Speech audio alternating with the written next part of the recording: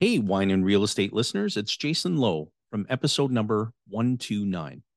At Ascendant Financial, IVCforme.com, we specialize in teaching real estate investors all across Canada the process of becoming your own banker, the infinite banking concept. Do you also find it frustrating when it becomes difficult to access the financing that you need, or when interest rates in the housing market moves against you? And when there's unexpected prolonged vacancy or expensive repairs, are you tired of transferring all that money away from you? We have the solution at ibcforme.com. By becoming your own banker, anything that you're already doing financially, including real estate investing, is radically improved. Whether utilizing this process for down payments or for entire real estate purchases, becoming your own banker, the infinite banking concept, puts you in a position of total and absolute control over the repayment schedule of your loans while enhancing your overall returns. So, whether you're a new real estate investor or a seasoned real estate investor, we believe that ready access to money to take advantage of high caliber opportunities and all the financial control should be in your hands, not the bank's and not some loan officer.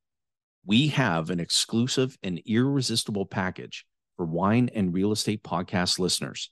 And so, if you want the best way to build and deploy capital, easier access to money, better returns, less headaches, head on over to ibcforme.com. That's ibcforme.com. Hello, everyone. So I'm with Andrew McDonald from Streetwise Mortgages. Welcome, Andrew, and welcome everybody joining us tonight. If you can put in the chat where you're joining us from, I like to know if you have people from outside of Canada, because I do have friends now in Costa Rica, in Dubai, all over the world. But tonight's focus is on Canada and registered funds. So Andrew, I'll let you introduce yourself, please. Sounds good. So my name is Andrew McDonald. Those of you who are into all the real estate podcasts and things have probably never heard from me. I'm not normally on there. I'm filling in for Dahlia, who runs Streetwise Mortgages this evening. But not to worry, I've been a real estate investor since 2010. I've invested using TFSA funds through a trustee. I've done this all myself. So hopefully I can give you some good insights and kind of give you a glimpse into the world of lending registered funds. Sounds amazing. And a lot of people don't know about this, that registered funds, you think you have to go to your bank, one of the big fives, and that's about it. So, wow, we have quite a varied audience, people from Winnipeg, New Brunswick, Calgary. So, wow, it's going to be interesting to hear about the questions. But I find registered funds are such an amazing tool for real estate investors, whether Victoria, BC as well. Great. All over Canada. That's great. I'm the only one in Ottawa. Andrew, where are you joining us from? I'm in Parry Sound at the moment. Thanks to COVID, I'm working from the cottage full time. Very nice. Wow, enjoying the lifestyle. Great. So let me just add your presentation here. And yeah, everybody take some notes, because this is really interesting stuff, whether you're approaching someone to borrow or you want to lend out your money. Oh, I have another Ottawa friend. Yay, that's great. 2 Ottawa people. We win so far. So Andrew, I'll let you take it away. And everybody feel free to ask questions. I see them in the chat, so I can ask Andrew as well as we go along, because we want this to be interactive as much as possible. Sounds good. So I'm going to switch up the order a little bit. This is Dahlia's presentation. I've made a couple of tweaks to it. I'm going to delay until the end explaining what our team does as mortgage brokers who specialize in working with real estate investors. I'm going to skip right into the meat and potatoes for anyone who has limited time today, and hopefully I can give you as much knowledge as possible. So give me a second to get used to the technology. I don't know if it's going to do the animated points or whatever. It won't matter for anyone listening to the recording. I'm going to try and make sure I explain everything that's on the slide so you don't miss too much along the way. So to start off with, Dahlia never does this slide, but this is the kind of guy I am. I do operations for Streetwise, so I'm going to start with the disclaimer. First of all, I'm not an accountant, so anything I say here should not be construed as tax advice. Talk to your accountant. I'm not a lawyer, so nothing here should be construed as legal advice. Talk to your lawyer. I'm not a trustee. We're going to talk about what a trustee is, but they make the rules, and all these rules are subject to change.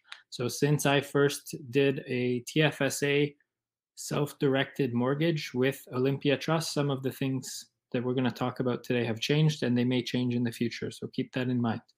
And as we go through the presentation, I know it's called RRSP investing. We use that term as sort of a catch-all for different types of registered accounts.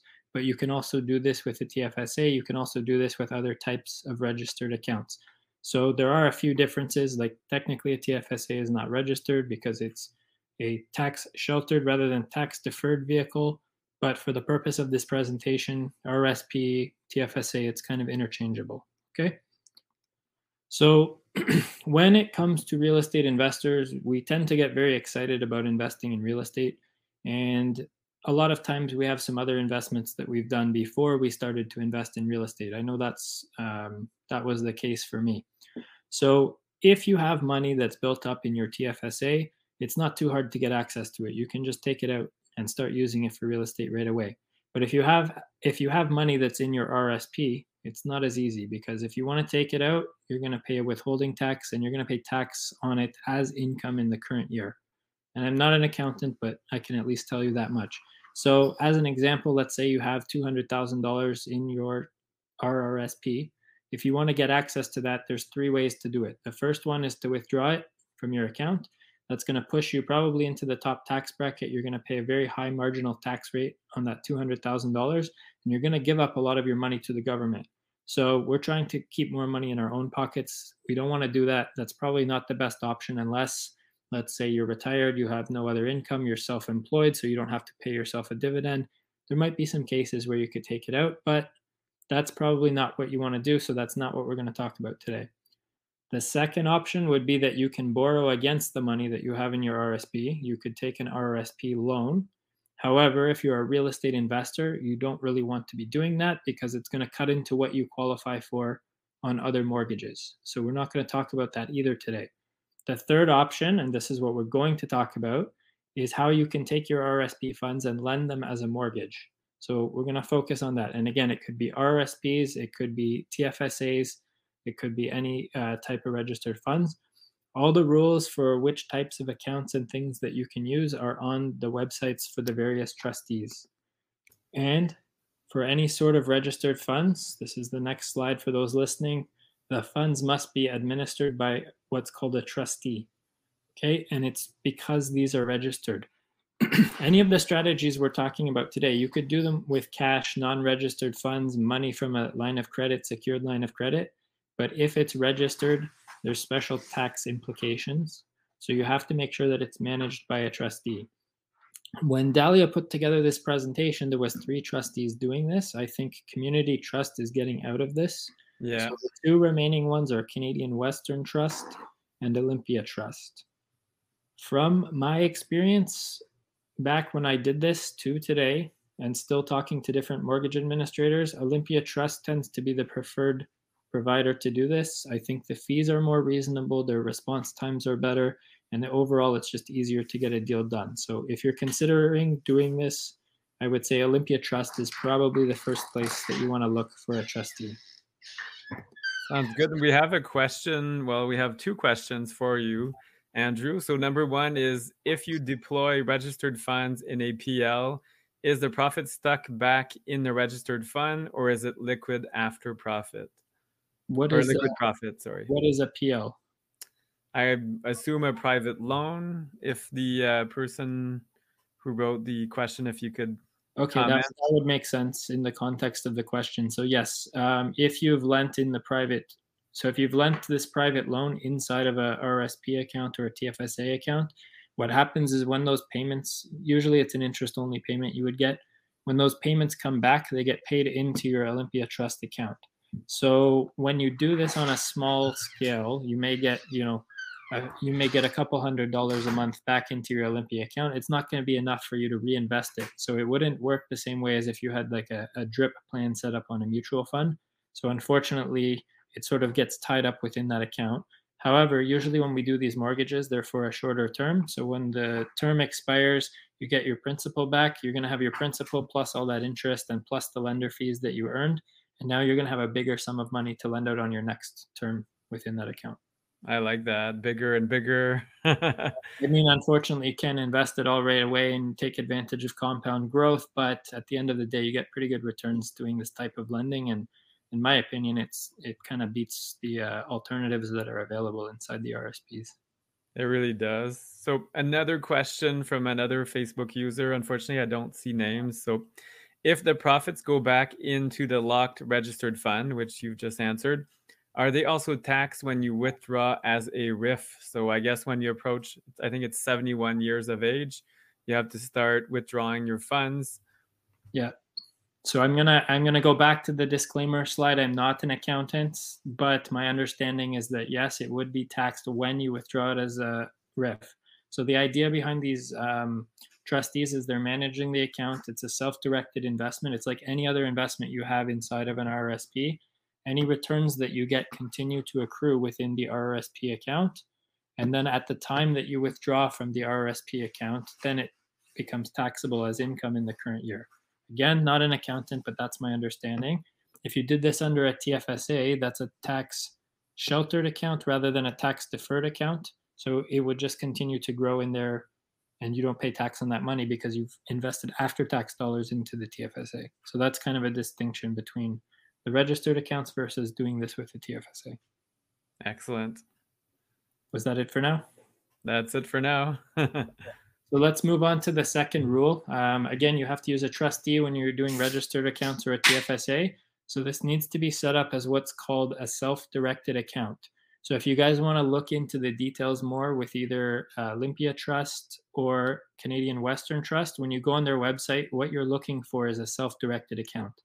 And when you get to that page on their website, you're going to be able to see what the options are. You'll see what the fee schedules are, and they have a whole bunch more information there. So if you have really specific questions for me later about how much the fees are, I'm going to point you straight to the website because you might be listening to this today and they're one thing, and you might be listening 3 months from now and they could have changed. And also, I actually don't know what they are right now because I haven't done this strategy myself for a couple of years. So hope that's fair. The next distinction I want to make is to explain the difference between arm's length and non-arm's length. So the Tax Act is the place to go. I always point people back to the source directly. So this definition is found in Section 251 of the Canadian Tax Act. I think that's what it's called. The link is here on the slide, but if you Google Section 251, you'll find it.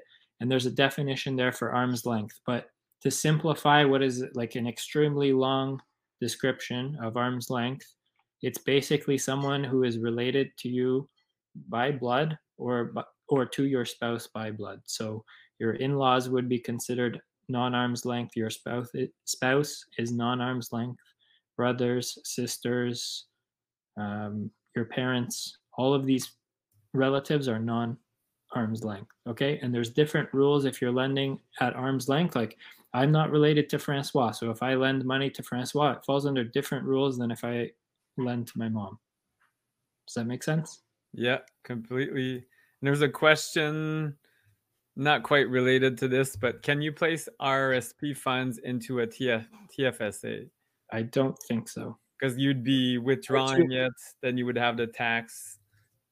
Yeah, you would have to. So one is tax deferred, which is the RRSP. So with an RRSP, you're putting pre-tax dollars in, which is why you get the tax credit when you put money in there, because it comes out of your taxable income for the current year. And then it rolls forward within your RRSP. And at the time that you take it out, that's when you get taxed. The TFSA is the opposite. You pay the tax now, you put your after-tax dollars into the TFSA, and then when you take it out, you don't pay tax because you've already paid your tax.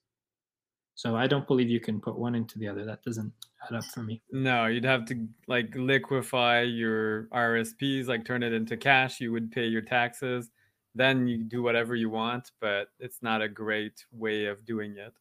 Yeah, I mean, like if you wanted to, you could cash out your RSP, pay tax on it as income in the current year and move it into a TFSA. And that may make sense in a situation where you have no salaried job income, you have no other income in the year, but you expect to have some next year. In some circumstances, it could make sense. If you were only taking out, let's say, $50,000 because you were unemployed in a certain year and you're going to have employment again the next year, it could make sense. So I never say something never makes sense. It might, but in most cases, for most people, it's probably not going to make sense to do that. Okay, next I want to get into, I'm going to explain the different options that you can use when you're investing as a arm's length transaction. So this is to someone that you're not related to by blood, okay? So the first way that people start to use their RSPs to get exposure to real estate is as a private lender. Okay, this is the basics, and then the other options are going to build on top of this one. So pay close attention to this option. Okay, so how it works is that most people have a property, right? They want to borrow some more money on it. Usually, they already have a mortgage with the bank. You could lend RSP money in first position. You could lend TFSA, whatever, registered money in either position. But most people don't have enough for a first mortgage, which is generally, $300,000-$400,000. If you do, great, you could lend as first mortgage, but your returns are not as high. What most people end up doing is lending in second position behind a major lender. Okay, so in this example, you have a house. There's a first mortgage, which is normally held by a bank. One thing you should be careful as a private lender is going behind non-bank lenders in first, because they tend to be a lot more aggressive in a power of sale situation, and it puts your money at risk if you're in a second mortgage behind a first mortgage that has very aggressive power of sale terms.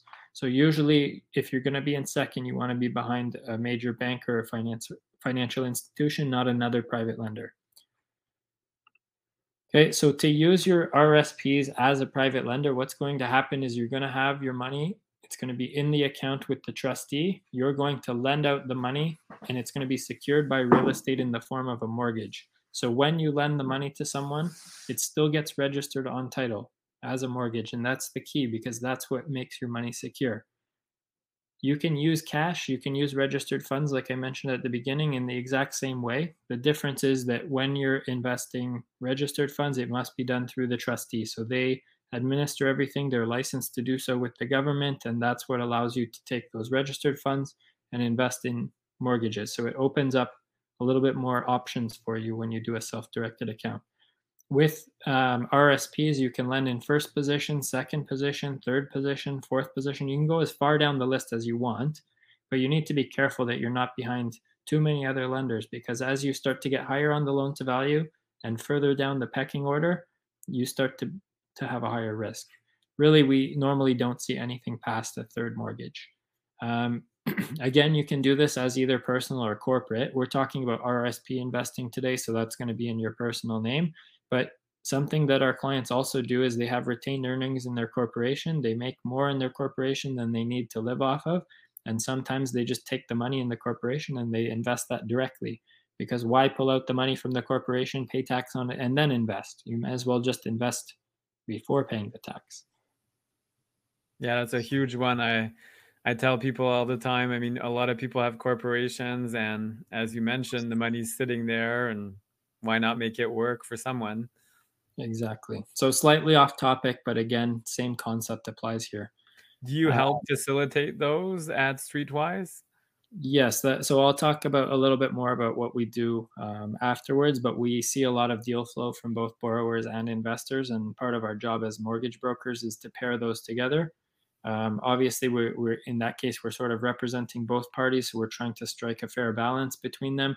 If you're saying I want to lend my RSP at 20% to someone and I'm only willing to go to 65% loan to value, I'll be upfront with you. We don't really have borrowers that are going to take your 20% money at 65%, because we have other solutions for them. So as brokers, we can sort of help facilitate between borrowers and lenders and help get a fair rate. Like, obviously, we're in tune with what's going on in the market, and that allows us to help make a match.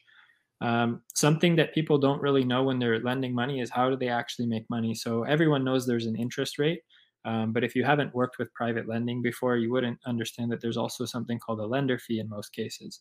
So typically your total return on a first mortgage, and again, these are sort of shifting right now as interest rates are going up overall, but typically you're going to be in the range of 9 to 11% on a first mortgage and 12 to 15% on a second mortgage. Some of that is going to be from the interest rate. Some of it's going to be from the lender fee.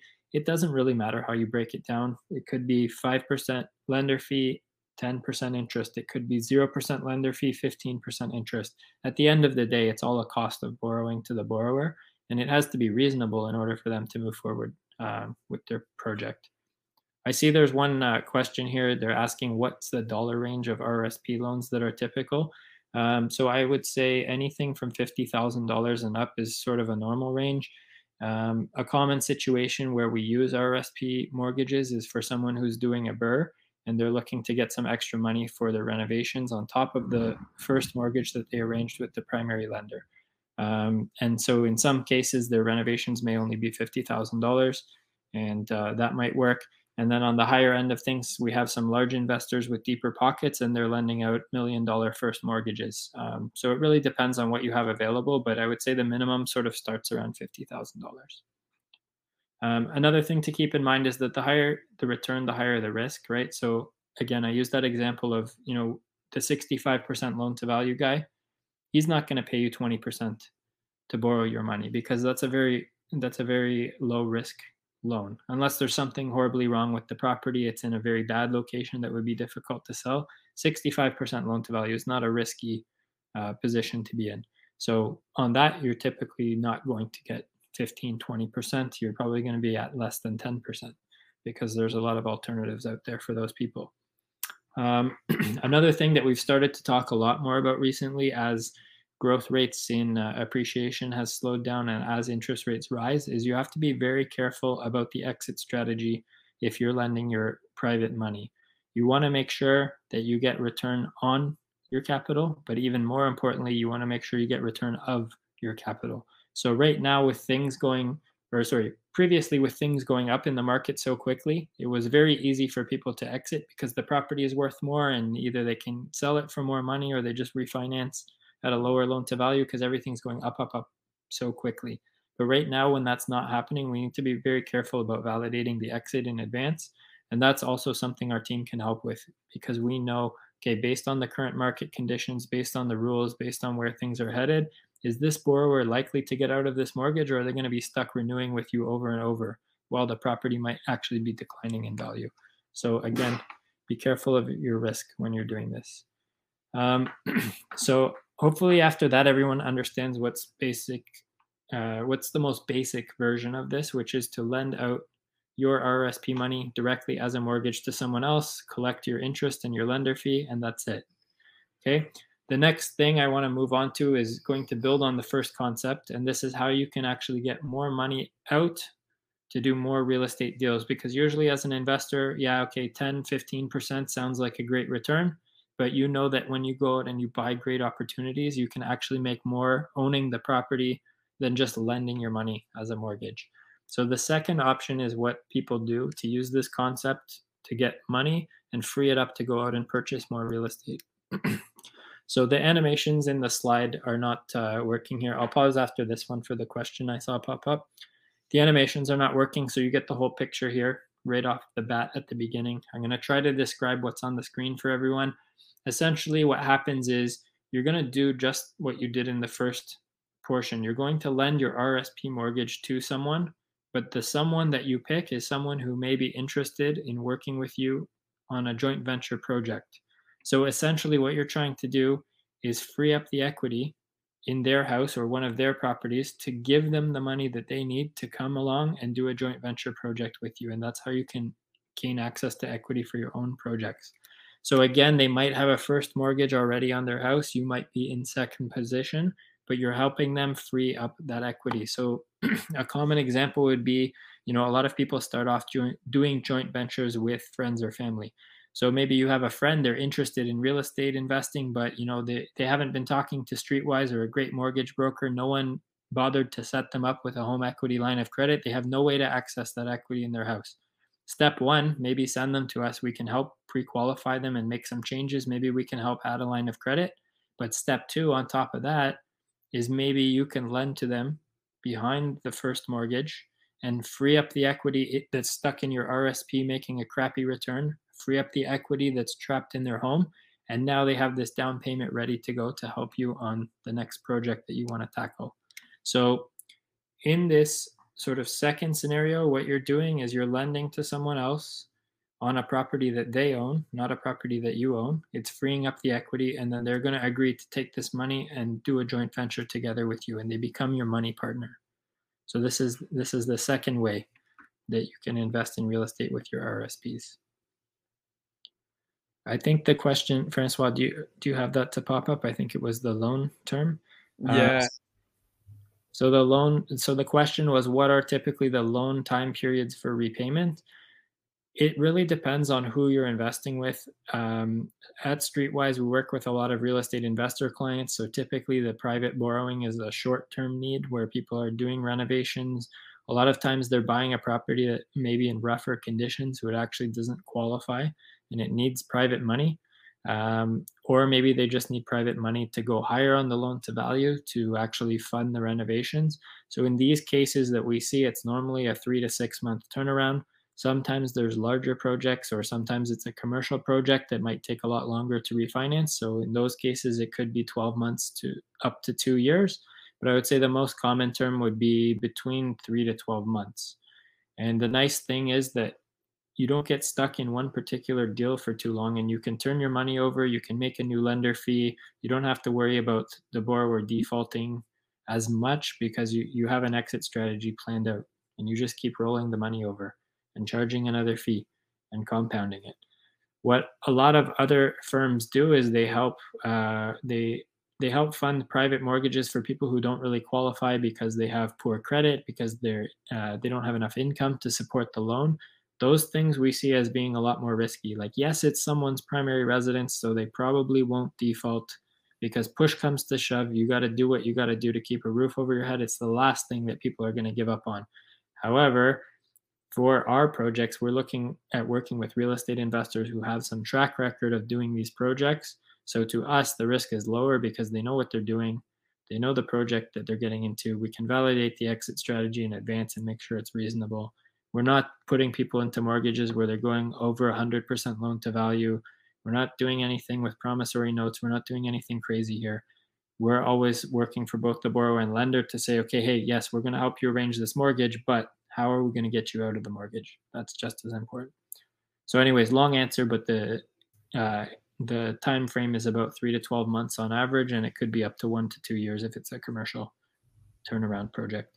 Yeah, and with those interest rates, I mean, most people want to get out of them fairly quickly, so it makes sense. And the velocity of the money, as you mentioned, is fairly quick. And for the lender, all the lender fees, that's where you make a lot of money as well. There's the interest, but the lender fees as well. And that lender fee is not stuck in your investment. That's treated separately.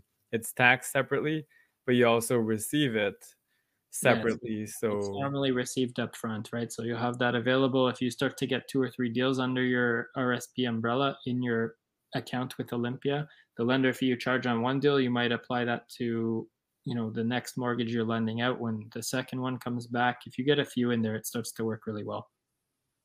There you go. Another question about how long does your RSP contribution need to sit before you can use it as in an investment? Sorry. So it wouldn't need to sit at all. As soon as it's in your registered account, you're eligible to use it. One question I'm sure we're going to get later is how long does it take to get your money set up with one of the trustees? It doesn't take very long for Olympia to get the money set up. Once you send it over to them, it usually shows up and it's available. I would say probably within a week. I don't know what the timelines are right now. I haven't done a deal with them recently, but I'm sure if you reach out, someone else on our team could sort of give you an update on their timeline. But where the big delay comes in is if you have your investments with another financial institution, obviously they're not very keen on you transferring it to someone else. So they're usually pretty slow at processing a transfer when you want to get out. So if you have this idea that you want to invest into, another investor and you want to help them and invest into this Burr project that they just closed on last week, and you're thinking you're going to be lending them money next week, if it's not with Olympia yet, you're probably not going to be lending it out for maybe a month. So just keep the timelines in mind. It does take longer. If you have cash, though, you could probably get it set up with Olympia and lent out within a week. So just keep the timeline in mind. It really depends where your RSP funds are now, and if you transfer them, it might take a little while. Okay, so let's move on now to option 3. Again, this is getting a little bit more complicated, building on what we're already talking about. So what option 3 is it's that you're going to be a private lender, but you're going to lend to another private lender. So some people refer to this as an RRSP swap. And again, I'm not an accountant, but I'm going to tell you to proceed with caution on this one because I've been told that CRA does not exactly like this approach.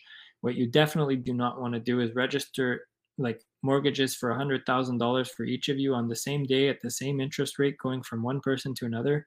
Makes it very obvious that you're just swapping funds. And I don't think they're particularly a fan of that.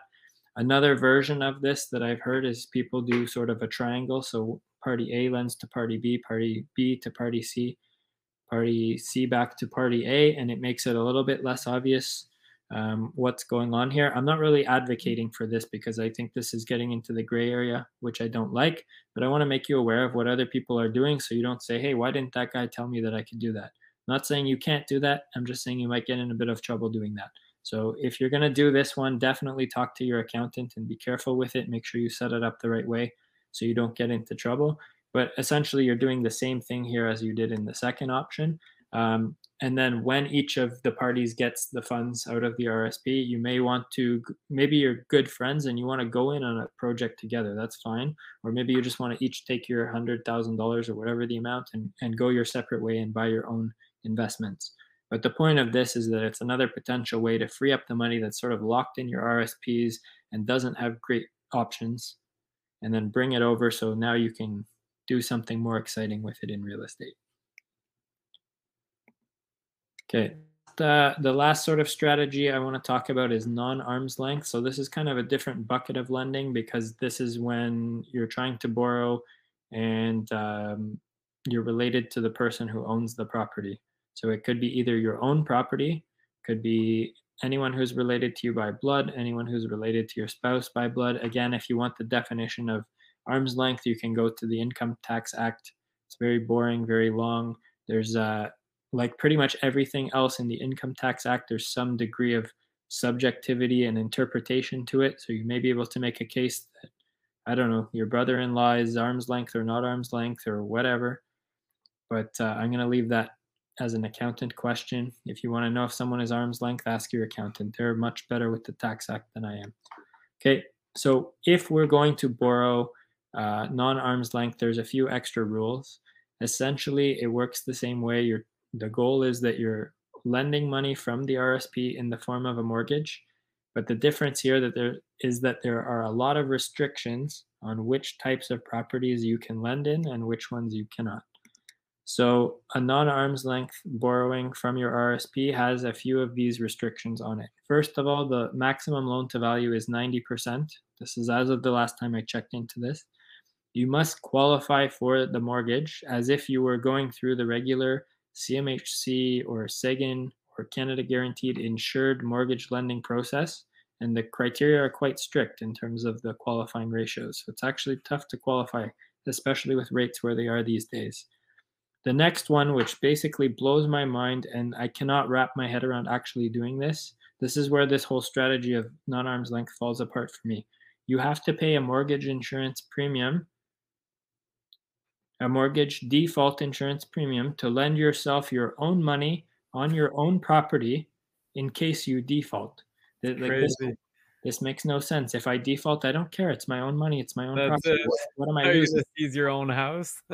Exactly. So you're paying all these fees to the government or like Sagan or whatever. It doesn't make sense to me. So I think if you're in this space where you're going to be creative with your RSP money, just be a little more creative. Do it one of the other ways.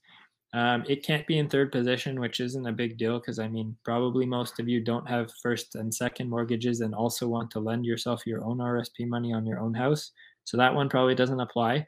But one that always comes up is like, well, I want to lend myself money at like 20% interest inside my RSP. So you can make really good tax-free returns. But you can't do that. You have to do it at fair market interest rates. So then what's the point?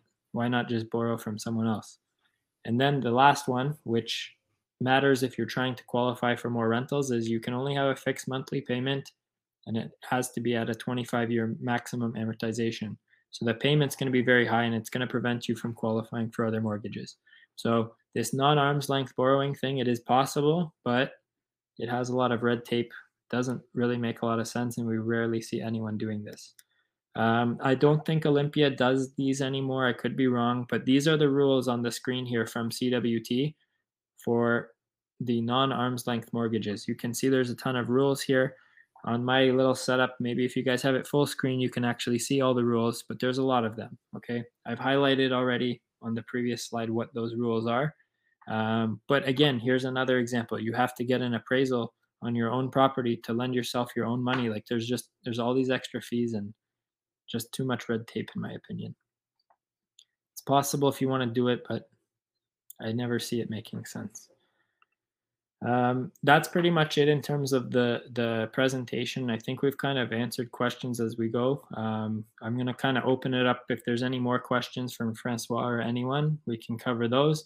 And then I just wanted to take a minute after we're done with that and touch a little bit more on what Streetwise does, what our role would be in this process, and how we can help with any of your mortgage needs.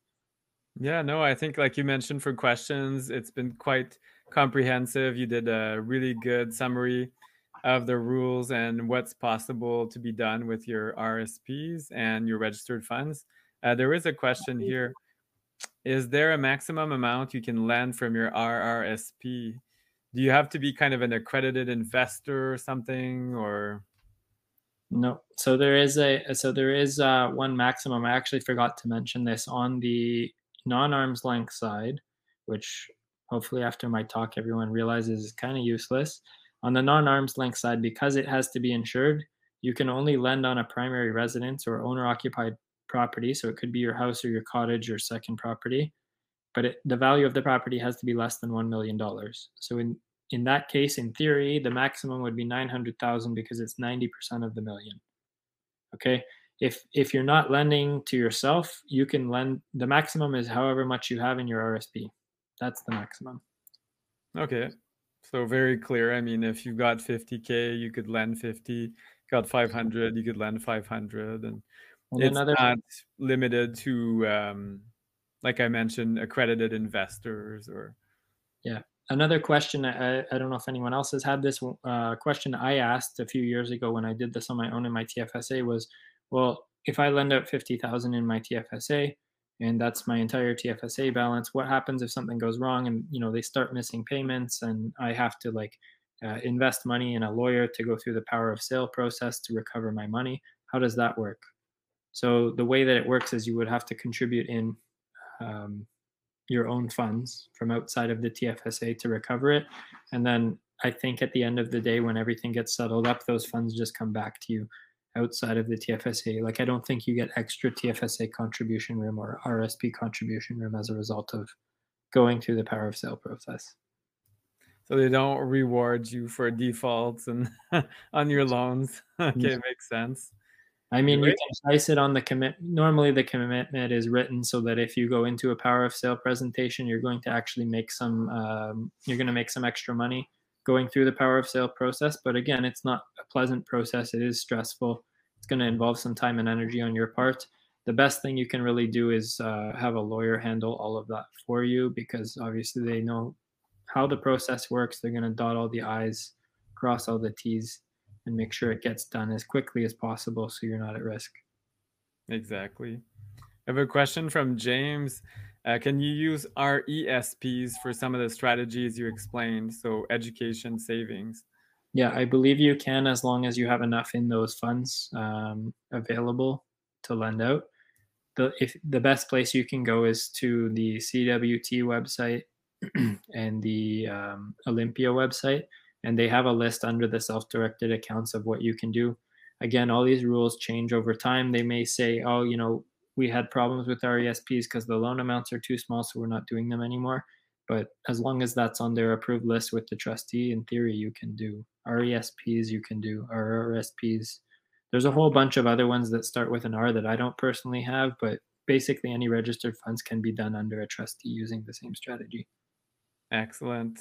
And now let's learn a bit about Streetwise Mortgages. If you could tell us more about your team, because the team has grown and changed. Even for me, I've been dealing with Dahlia and Kelly, but I see a whole bunch of new people on the team. So if you could tell us more. And Sure, sounds good. So, I mean, anyone who's been poking around the real estate investing space for any amount of time, listening to different podcasts, you've probably heard Dahlia speaking. She's very active on social media. She gives out a lot of financing tips across the different podcasts.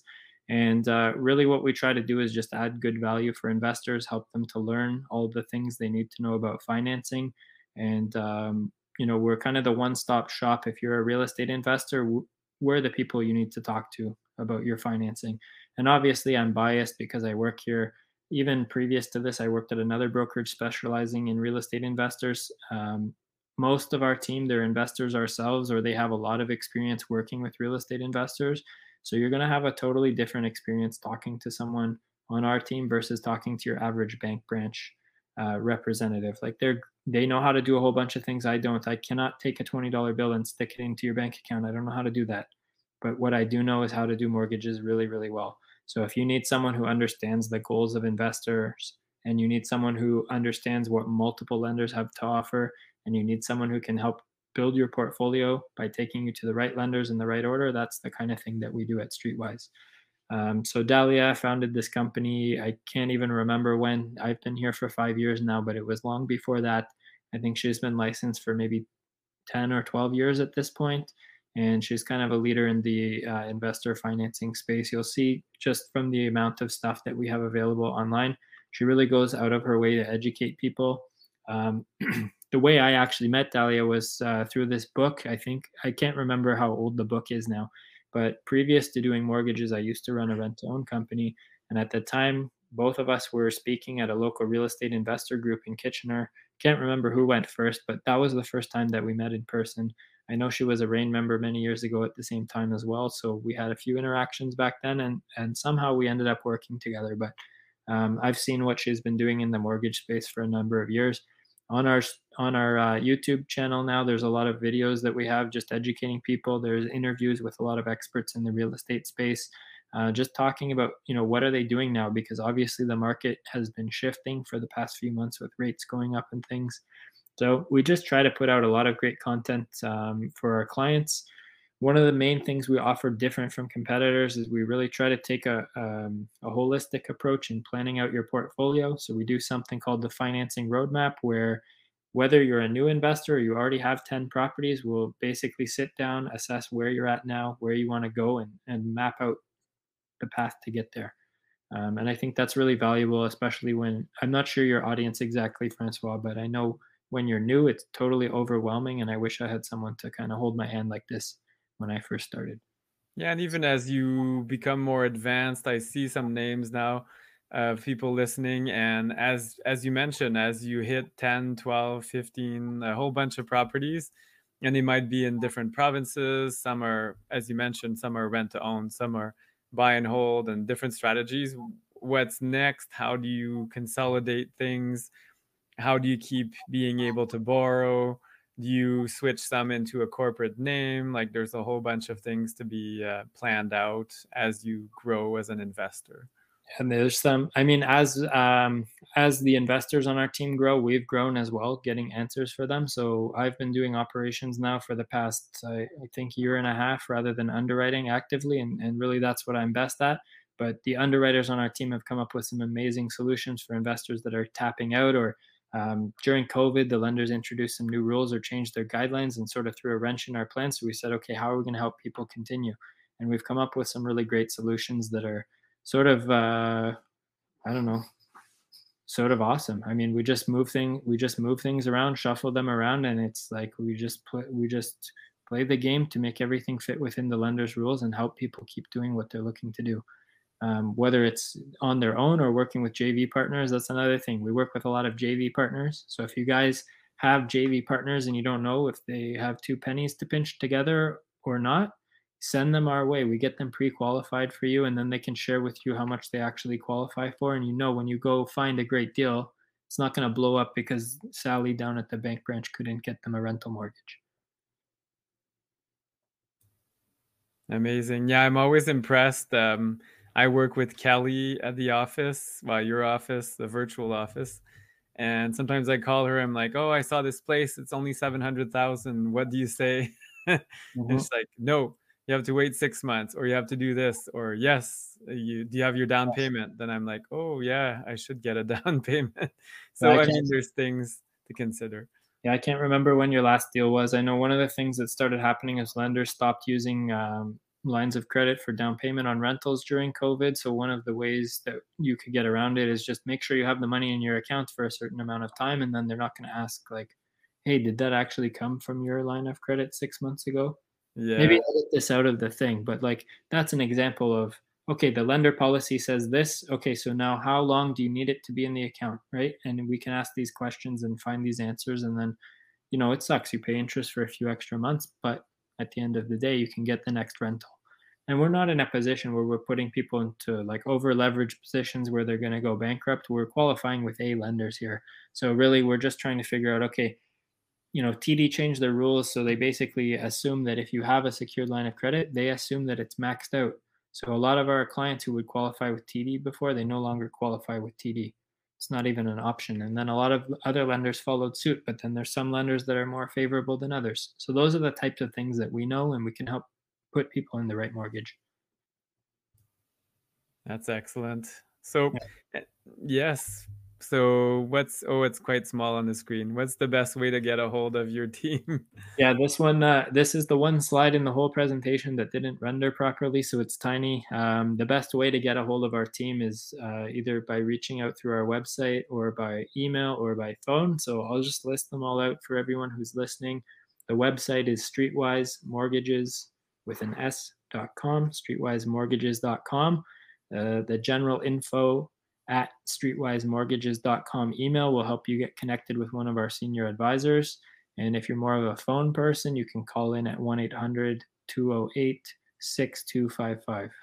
I can't even read that. I just have it all memorized at this point. But yeah, that's how to get a hold of us. There's a whole bunch more info on the website. If you want to take a look there, I would say just check out the website first. It's got all the other contact info. So streetwisemortgages.com, and we're happy to help you with anything mortgage related. Amazing. And which provinces do you help in? Because I remember for a while it was just Ontario, and then I saw Dahlia said we're now helping, and I didn't pay attention. But Yes, which so, provinces? Yeah, good question. We've changed this recently. So it started off just Ontario. That's where we're licensed. Then it changed to anyone with a substantial tie to Ontario, meaning either you live here, you work here, or you own property here, or you're financing a property here. And then we decided, okay, we're getting a lot of interest in some of the other provinces. Like the Ontario affordability is getting tough. So we decided, okay, we're getting so much interest out of province. Let's get licensed in the other provinces. And it's actually not that big of a deal. There's reciprocity agreements for mortgage brokers between the provinces. But without getting into the details of all the compliance stuff, we can serve basically all of the English speaking provinces from coast to coast. Unfortunately, Francois, this sounds French to me. I'm from Ontario, though I was actually born in Toronto. I'm a proud Franco-Ontarian. I know. Maybe we need you on our team to help, but the issue dealing with Quebec is that we can't actually read through all of the documents. So when we have French leases or French mortgage documents, we're doing our clients a disservice when we can't actually scan through and nitpick any of the potential downfalls in there. So we've just made a decision that because nobody is bilingual on the team, unfortunately, we can't serve Quebec. Everything else, coast to coast, east to west, we're good. The territories, they don't really have a mortgage broker network available there. So there's some problems doing appraisals and fulfillment and things. So all the provinces, none of the territories, and unfortunately, no Quebec.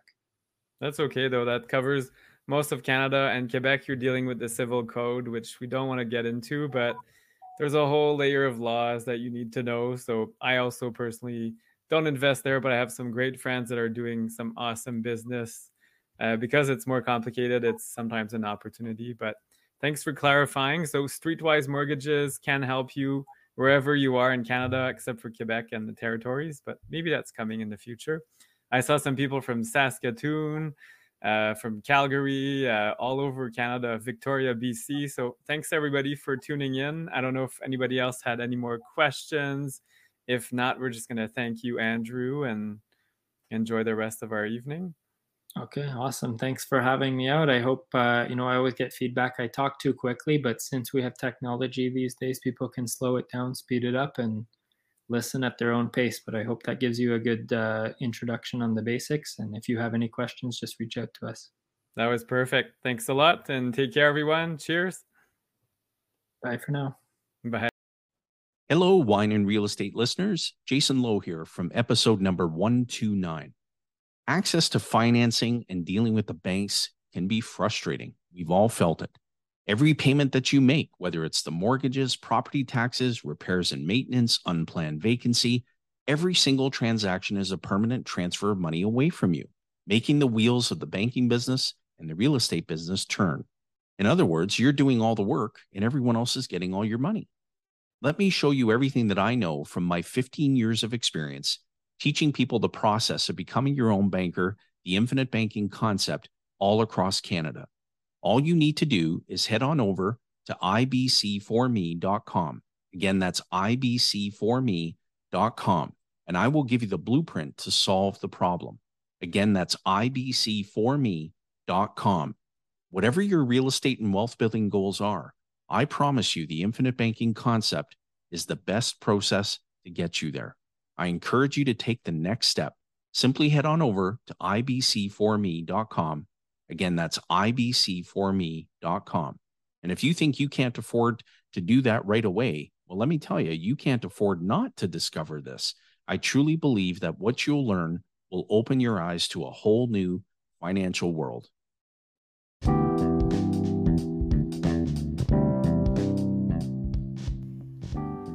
Hey there, listeners. We hope you enjoyed this latest episode of the Wine and Real Estate podcast. Yes, absolutely. You can find us on Instagram. Our handle is wine_and_real estate. So wine and real estate. On Facebook, FL Homes Corp. And you can also find us on our YouTube channel. Yes, and please make sure to give us a rating, 5 stars, or any comments. We'd love to hear from you. And we love suggestions as well. Cheers. Yeah, chin chin.